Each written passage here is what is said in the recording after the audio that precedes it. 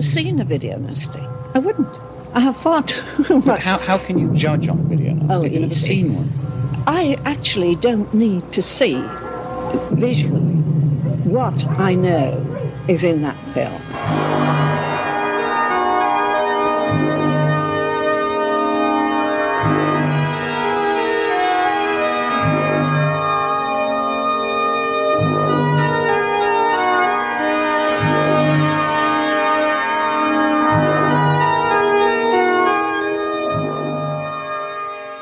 Hello there and welcome to the Video Nasties Podcast. My name's Christopher Brown. Shogun Assassin, a grindhouse classic from 1980. To really understand it and understand its roots and origins, you have to go back to somewhere else though, a different place. Lone Wolf and Cub is a 6-film series and itself based on a manga, sprawling epic called Kuzuri Akami, which spans 7,000 pages.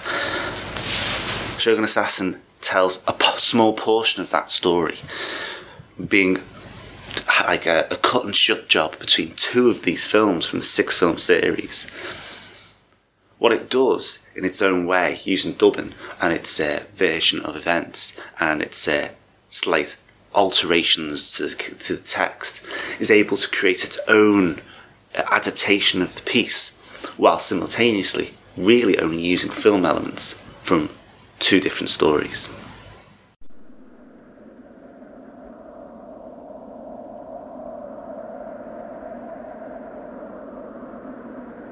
Return to the vanished kingdoms of ancient times.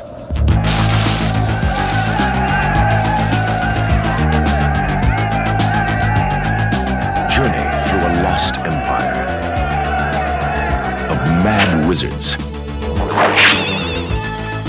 and barbaric passions.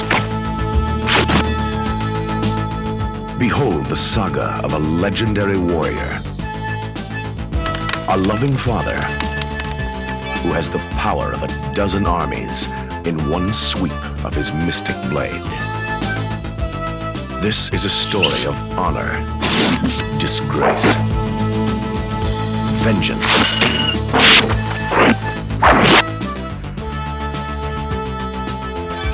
massacre, and a man who became a demon. Shogun Assassin. Once, he was the greatest of the magnificent samurai. Now, he hunts the evil lords who butchered his wife and stained his honor. One man and one child defy the most notorious masters of death on the planet. Like father, like son, meets the greatest team in the history of mass slaughter.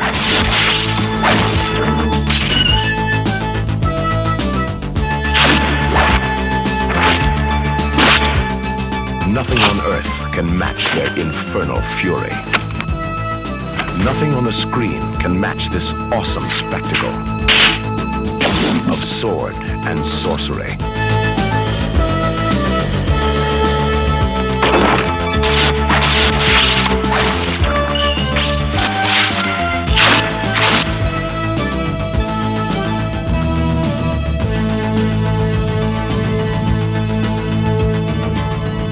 Shogun Assassin.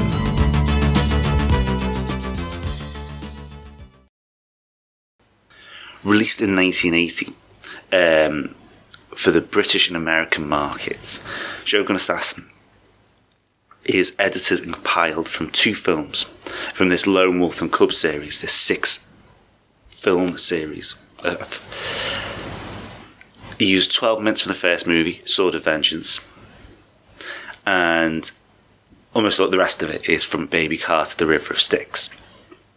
Now, Sword of Vengeance is used effectively to set up the 11 minutes worth of it, to set up who these characters are, and then we get into the violence that mainly stands out, and it basically fills Baby Cart and the River Styx. So these Lone Wolf and Cub films are actually this kind of 6-film run. So Sword of Vengeance, Baby Cart the River Styx, Baby Cart to Hades, Baby Cart in Peril, Baby Cart in the Land of Demons, and White Heaven in Hell. And hilariously, even after all these 6 films, we don't actually get an end to the story. It kind of stops with him actually completing his destiny.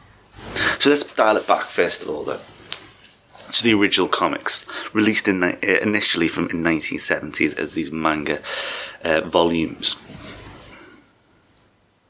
So Lone Wolf and Cub chronicles the story of Ogami Ito. He's the Shogun's executioner. Now, a Shogun is a military dictator in Japan during spanning a huge period of time between 1185 and 1868.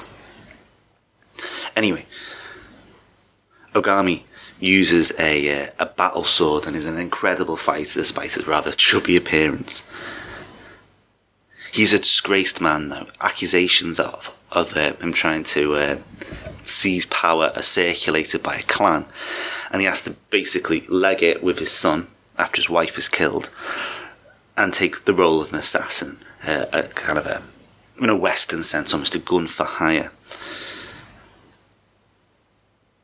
He takes his 3-year-old son with him, Diageo, and they move through rural Japan with this baby cart, a pram, effectively, filled with knives and swords and all sorts of nasty stuff, seeking vengeance on those that have wronged them, but also helping various villages against bad people who want to take their job, their money, effectively, gangsters. Now, the comics themselves are influential. They influenced things like Frank Miller through his Ronin series, and Max Allan Collins acknowledges the influence on his graphic novel Road to Perdition, declaring it an unabashed homage to Lone Wolf and Cub. And 2 years after the novel initially made its first debut, a series of films were released in very swift order. Over a period of 2 years, these 6 movies that we've spoken about. The first couple were directed by Kenji Misumi, and they star Tomijaburo Wakayama, and with screenplays originally penned by the actual author of the book, Kazuno Koike. Now, Kenji Misumi, the director, was known as a fantastic director of these kind of period films, but also samurai action movies, making as well, most notably probably Hanzo the Razor, Sword of Justice. Misumi had success at the box office generally for his action movies, and that kind of afforded him to be able to use his own crew, which meant that he was able to work fast. In the same way, a lot of Japanese directors are able to create a lot of cinema very quickly. Obviously, if from a modern point of view, we'll be talking about Takashi Miike. So the films themselves have a underlying satirical element to them in terms of how Japanese society is reflected in modern days with corrupt officials, and also in the past, a kind of a little gag that there's a continuity between the two expressions.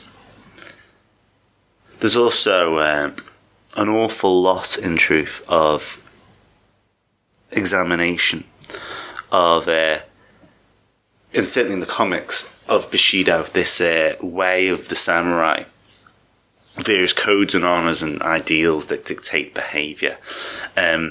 This again sits very snugly within the idea of, the honourable killer, the man who is able to do these terrible things, but he does them, in the right way. Although not explicitly, the Lone Wolf and Cub series poke fun a little bit of that as well, with its over-the-top violence and gore. Ogami Ito isn't just good at what he does. He's insanely good. He's terrifying. So you have this sword wielding man with a child in arm who is able just to massacre entire armies.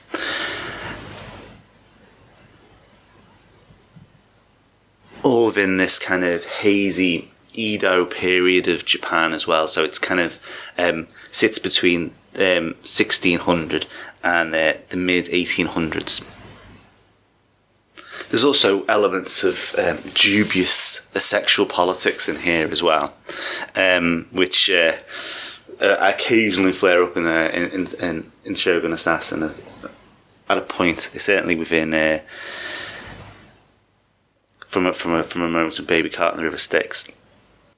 On a whole, it's a real smash bag of male masculine stoicism, cold revenge, and just incredible amounts of blood. It really is hard to underestimate exactly how bloody the Lone Wolf and Cub series is. And when people get cut, they fountains of the stuff all over the shop. It's a real jarring experience, particularly if you're not expecting it, with the mixture of 1970s kind of hair and Japanese styling, and in this kind of pseudo period setting where you can't put your finger on exactly when it's meant to be, and then people just getting absolutely carved up, and mixed with quite cartoony reaction shots as well to kind of play up its incredible silliness, I suppose, in a sense. It simultaneously takes itself seriously and very much doesn't. And it's a very satisfying experience, particularly at the early doors with Sword of Vengeance and Baby Cart the River Styx. These are big, bashed, epic, although very condensed storytelling, with lots of locations and loads of characters running around and elements of silliness, and just when you think it couldn't get madder, a woman has an ejector suit in a kimono and runs away, always facing forward though, so she can still see the person. Just loads of crazy things like that, and then you've got these gang of killers that pop up with different weapons. It's bizarre, and then as the series goes on, it turns more and more into almost like a western, and a spaghetti western at that, with huge, suddenly they've all got machine guns and all sorts of stuff, and the cart develops a large shooting device so they can increase the number of people that they're killing. All in all, good fun, and hugely successful in Japan. Now, with that done, let us move over to Shogun Assassin. So it's edited and compiled, as we said, by these two first films, but really it's the second movie with bits of the first one to explain what the hell is going on and why they're in the position they're in. It was directed by Robert Hudson and his partner David Wiseman. And even though this is effectively a cut and shut job between two movies, it is fair to say, because of the care taken, we'll get into some of this in a minute, about the film, that it really was more than just a cheap dub job. So Robert Huston was probably best known at the time for playing Bobby in Wes Craven's The Hills of Eyes, a film we'll come to at some point in the future in our list. As well as appearing in that, though, he also appeared,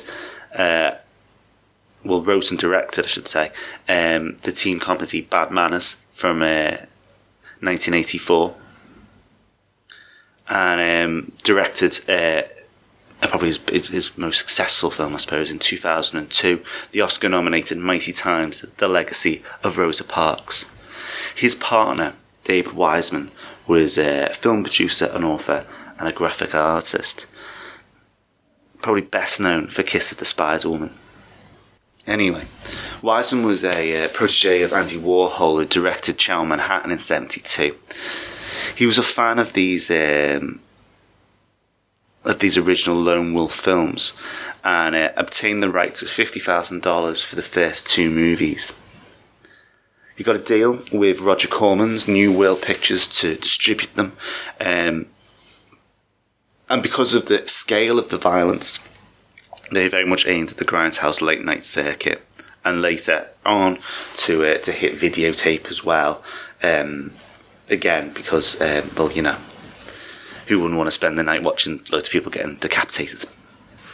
Shogun Assassin on its own, though, is more than just a cheap cash-in utilising the gory bits from two movies. Yes, it is westernised.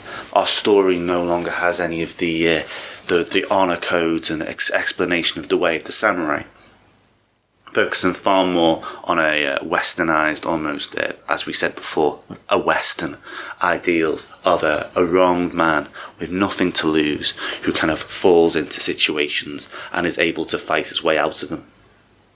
And you can see, though, that despite the fact that it's been, cut short, re-edited, moved around, the dialogue has been altered, utilising the fact it's been dubbed to a point that they're able to change some of the meaning of what's happening. It's effectively reshaped into something else, using as well, bizarrely, the comedian Sandra Bernhardt as an actor, as one of the voices, and people from the local Japanese restaurant to do authentic "arr" and "arr" noises as they all get stabbed and cut up. Corman was surprised by the impact of the movie, himself describing it as a rather bizarre Japanese film and a surprise moneymaker, with Huston and Wiseman later claiming that they didn't actually get any more money than the advance they originally paid for the film, despite the success it made in the grindhouses. Along with the care that was taken to kind of create a otherworldly film using the source material, almost a retelling using found elements. The music has a future synth soundtrack, which again gives it this otherworldly feel, despite the fact that, in actual fact, of course, this is meant to be a film that's a period movie. The music was composed by Mark Lindsay, who's from Paul Reverie and the Raiders, and W. Michael Lewis of Rinder and Lewis, who are disco, basically.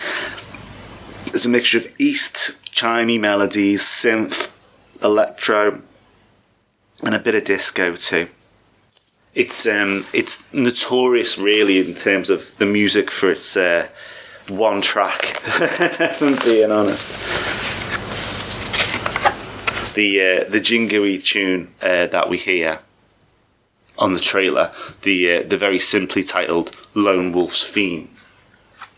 The thing that I think makes it work really well is that, although obviously, it's a bit of a bastard child, isn't it? A confused amalgamation of different elements and this disco synth store to make it sound really modern for the Western audiences, and then you've got this period setting that doesn't feel really right, and then you've got all this story of this guy and his son in a baby car, just killing people. It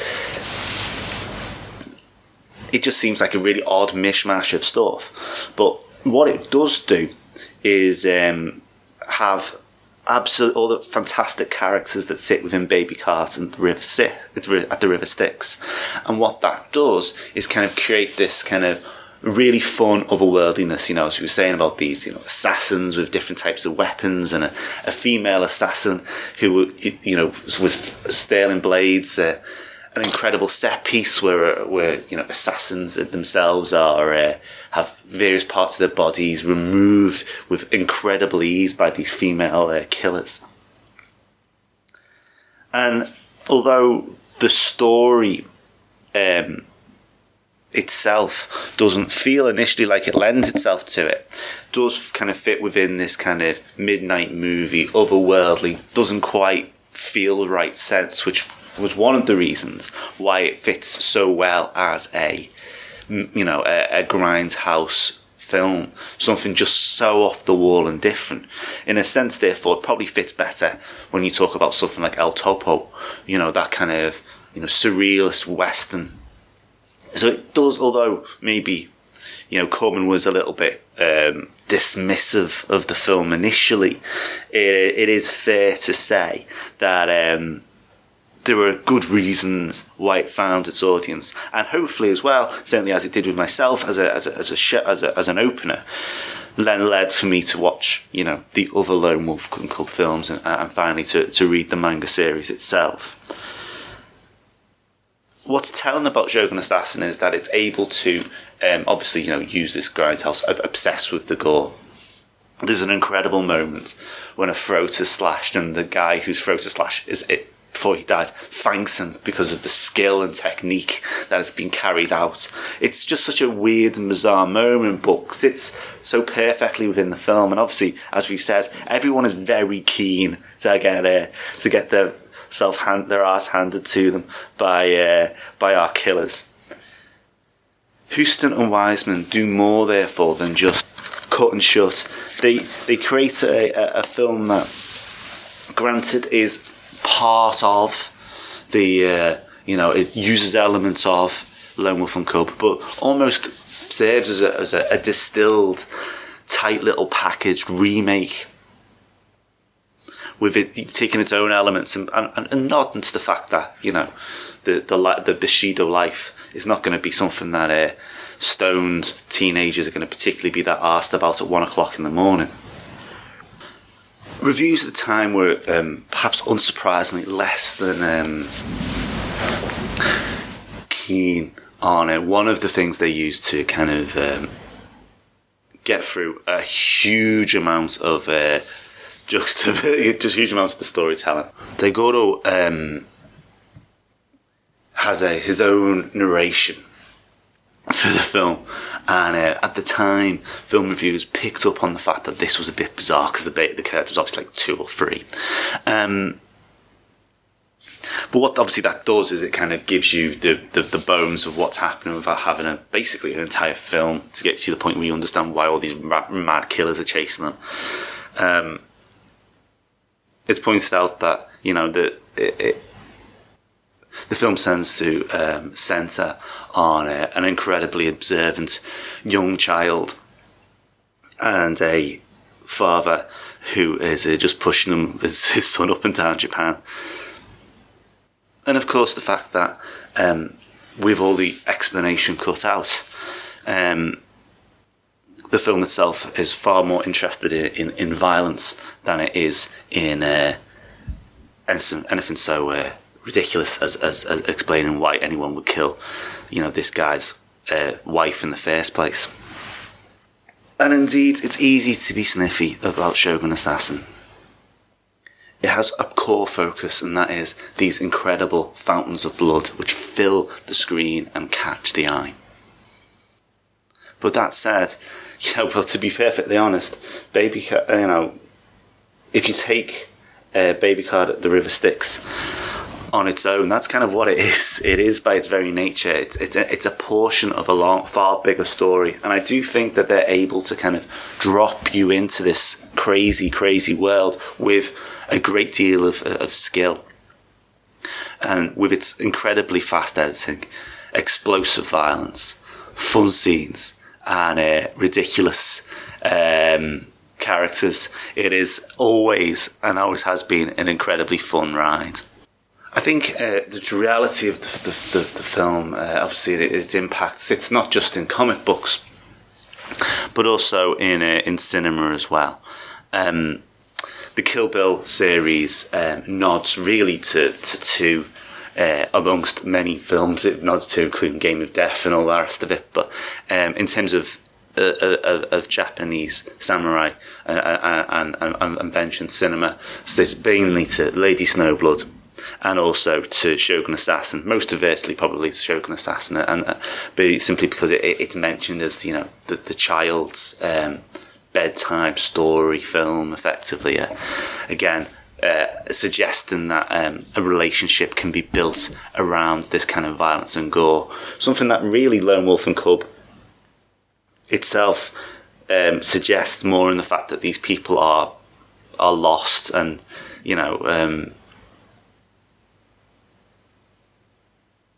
Ogami really is a character who is one up from suicidal, and indeed that is replicated with that scene nearly doors where he suggests, do you go for the knife or the ball?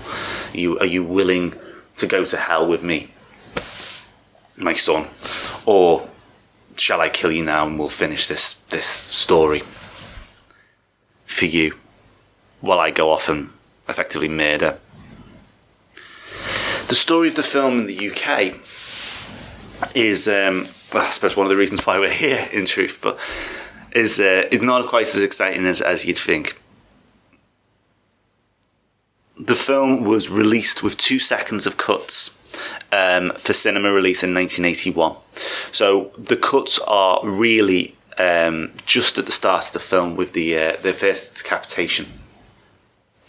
It's incredibly, to be honest with you, it feels punitive. But the shot where the child's head comes up and he's distracted by the glare and the light, and then in goes the blade. It was released on Pre-Cert Video also at the same time in 81 by Vipco, which is a notorious, as we've covered a few times before on the Video Nasties, VHS label. Copies were seized, but supposedly, obviously, there was no DPP Section 2 prosecutions for the film. So we can all put that to one side, as it were. What actually happened then was it was we released again in 1992 on VHS. This is again this 2-second cut version, and finally made its way to DVD and video uncut in the year 2000. Now Vipco, in their great marketing push, stamped on the fact that the film had been banned since the 80s, which wasn't strictly true, but it had been banned in an uncut sense, I suppose. But I think that more sits down to canny marketing than much more else. And finally, of course, the Shogun Assassin's kind of kept in the memory, and not just because of Kill Bill, but also through music as well. Giza, in his album Liquid Sword, takes heavily from the original soundtrack to the film, or certainly the voice soundtrack. We hear this narration pop up on a few occasions with and some of the ominous synthy tones are littered through the album. They were supposed to kill my father, but they didn't.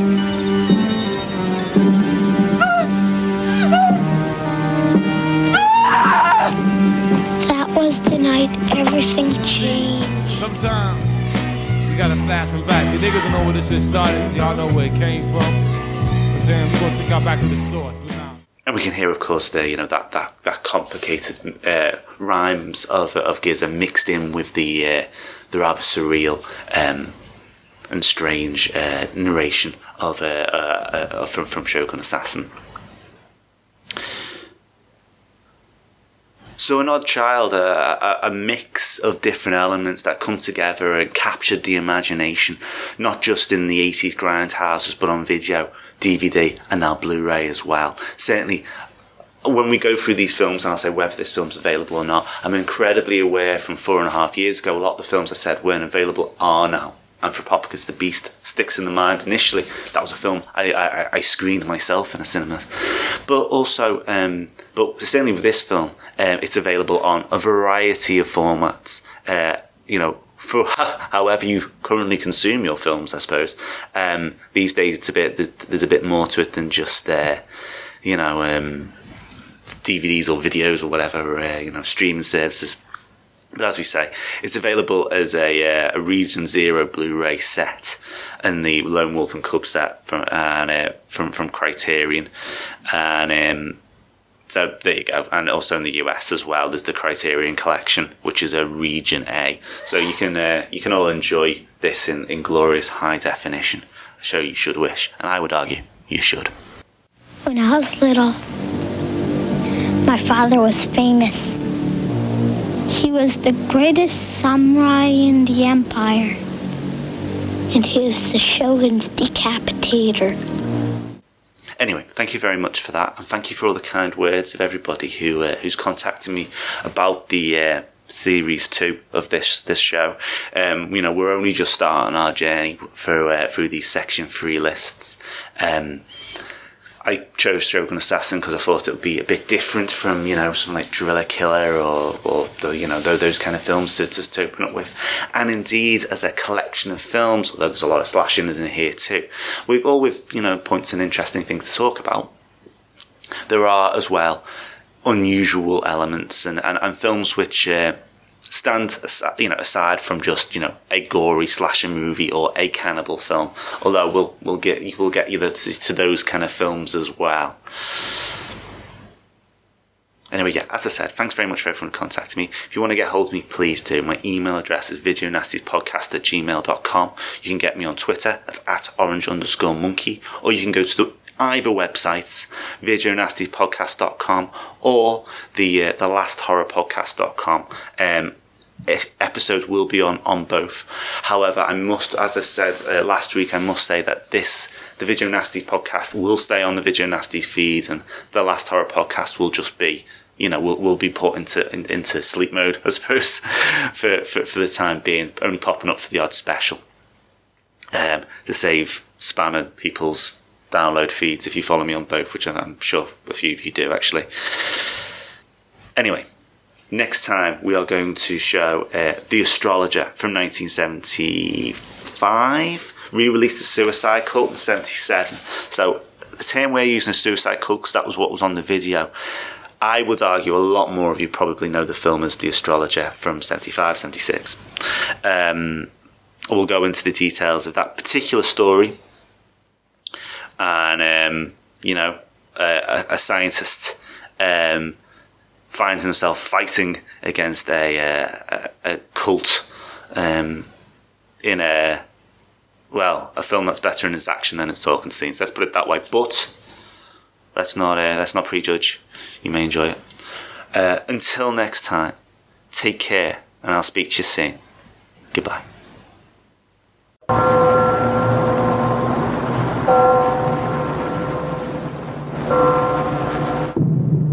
I have never seen a video nasty. I wouldn't. I have far too much. How can you judge on a video nasty? You've never seen one. I actually don't need to see visually what I know is in that film.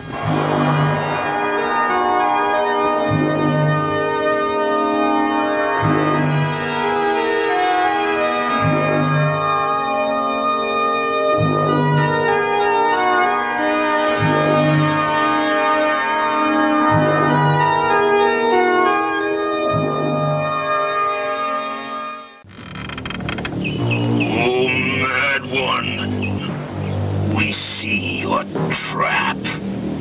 You can never escape your fate. Submit with honor to a duel with my son.